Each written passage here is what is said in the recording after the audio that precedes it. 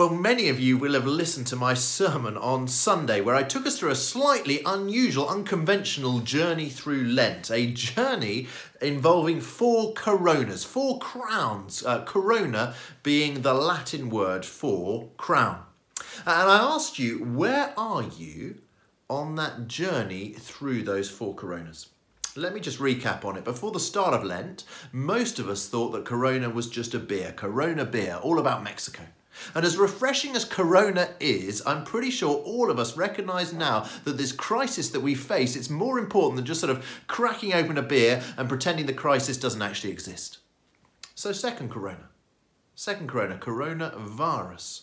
Named Corona because the virus looks like it's shaped like a crown. And this coronavirus, it's all about mayhem.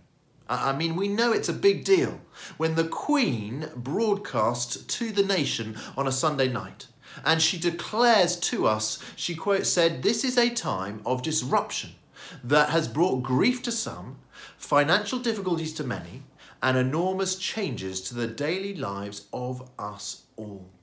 And the Queen, she linked it as a crisis now to the time that she first broadcast to the nation back when she was a 14-year-old during the Second World War, saying both of those two events, Second World War and now with the coronavirus, both of those are times of pain and separation for many families, many people.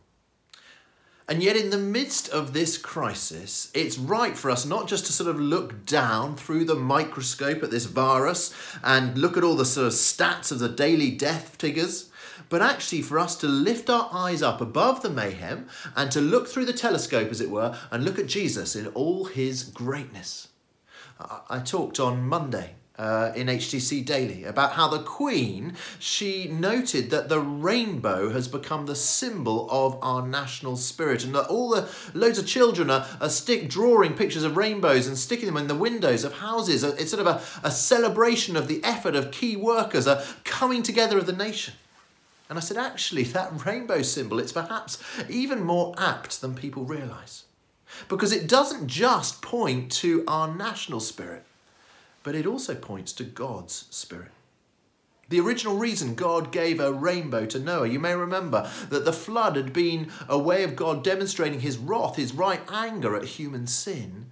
And then God says in Genesis 9, he says that the rainbow is a sign of God's commitment to us.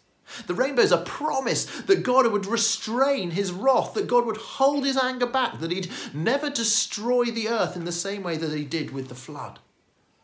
And I think that brings us such encouragement today at this time with all that we're going through. Because in this time of global pandemic, we know that God will never let there be a destruction like there was with the flood. And we know it in a way that Noah never knew so clearly.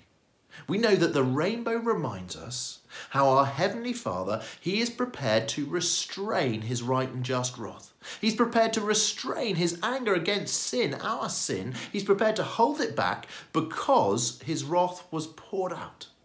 His wrath was poured out not on this world again, not on you and me, but his wrath was poured out on one man on a cross outside of Jerusalem 2,000 years ago. And so this Easter, in the midst of the coronavirus, the rainbow is a symbol to us of God's faithfulness. We look up through the telescope. We look up to the rainbow as an assurance to us that God, he has not forgotten us. God remembers us. And we know that because he took upon himself in Jesus, he took upon himself that wrath that each one of us deserves. That is how much God loves you and me. We see that at the cross. And so that moves us to focus on the third corona, not corona beer, not coronavirus, but Jesus on the cross, Jesus wearing a corona thorns, a crown of thorns, a crown that is all about mockery. On Palm Sunday, the crowd is declaring praise of Jesus. Blessed is he who comes in the name of the Lord. But on Good Friday, the soldiers crowd round Jesus and they mockingly kneel in front of him. They cry out, they cackle, "Hail, King of the Jews." They shove a crown of thorns on him, the thorns going into his head and the mockery going into his heart. And today, yes, there are some like those soldiers actively mocking Jesus and the Christian faith. But more of us, we mock Jesus not in active ridicule, but we mock Jesus by keeping our earthly crowns on our own heads and saying by our actions, Jesus, I know better than you how to run my life.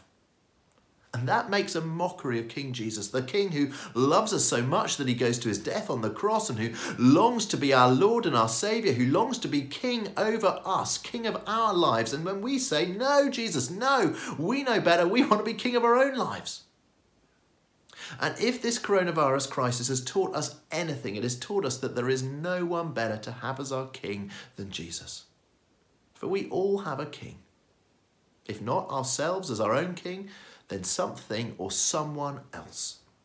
And whatever those things are, we have discovered in the last few weeks that they have crumbled. Money, it has crumbled with many furloughed, having forced pay cuts or losing their jobs and their business. Sport, it's crumbled. We're resorting to having a virtual Grand National to keep us entertained. Education, it's crumbled. Schools scrambling to provide tuition, online, travel, culture, entertainment. They've all crumbled as our kings. Pretty much every possible king that we look to rule our lives, that we worship, that we dream of, that we work for, they've all crumbled. But Jesus, he remains.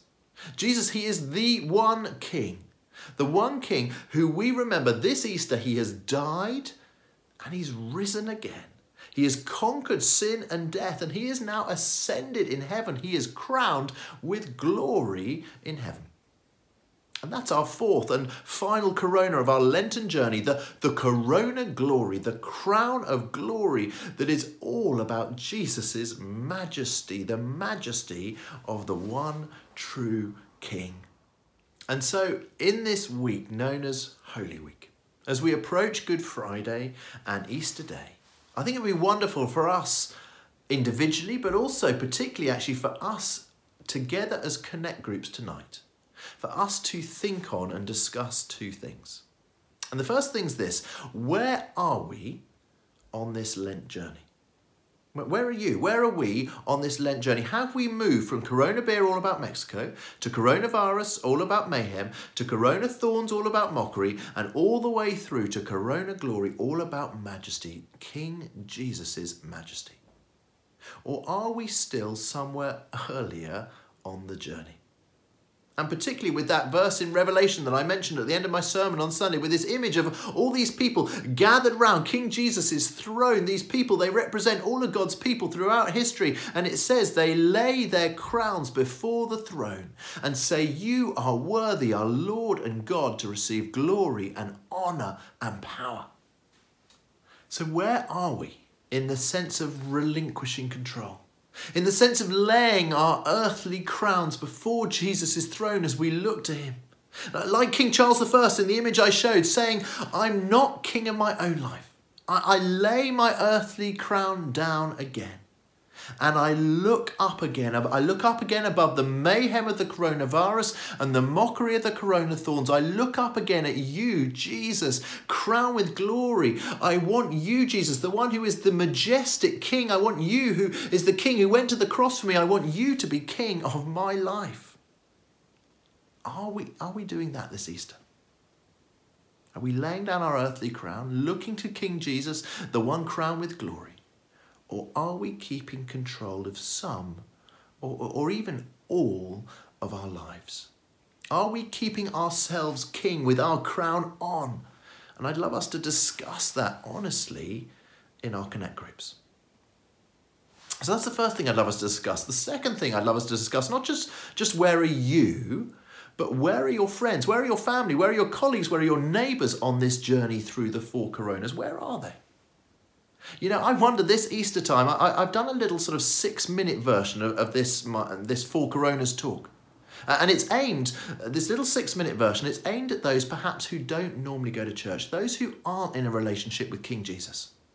And I wonder if you might think through, or if you might chat through together with your Connect group about how you might use this Easter, with all the uniqueness of this Easter, how you might use this time right now to point other people to Jesus. to King Jesus. And here's a suggestion. You might send people an email, or you might tweet or post a link to my 6-minute evangelistic version of this talk. Please watch it first, check that you think it's okay, that it's decent enough. But then you might contact your friends with a little link to this talk from the rector of your church. You might invite them to church online for Easter Sunday. You might invite them to come along to Alpha online starting on Tuesday the 28th of April. So would you ever think? Would you ever think about whether you might do that? Discuss in your Connect groups how you might creatively use this Easter to be a time to point your friends to King Jesus. How can you and I help our friends move along that journey of the 4 coronas towards our majestic King Jesus? Let's pray. Let's pray. King Jesus, we say, please, would you rule in our lives? And forgive us where we have kept the crowns on our own heads.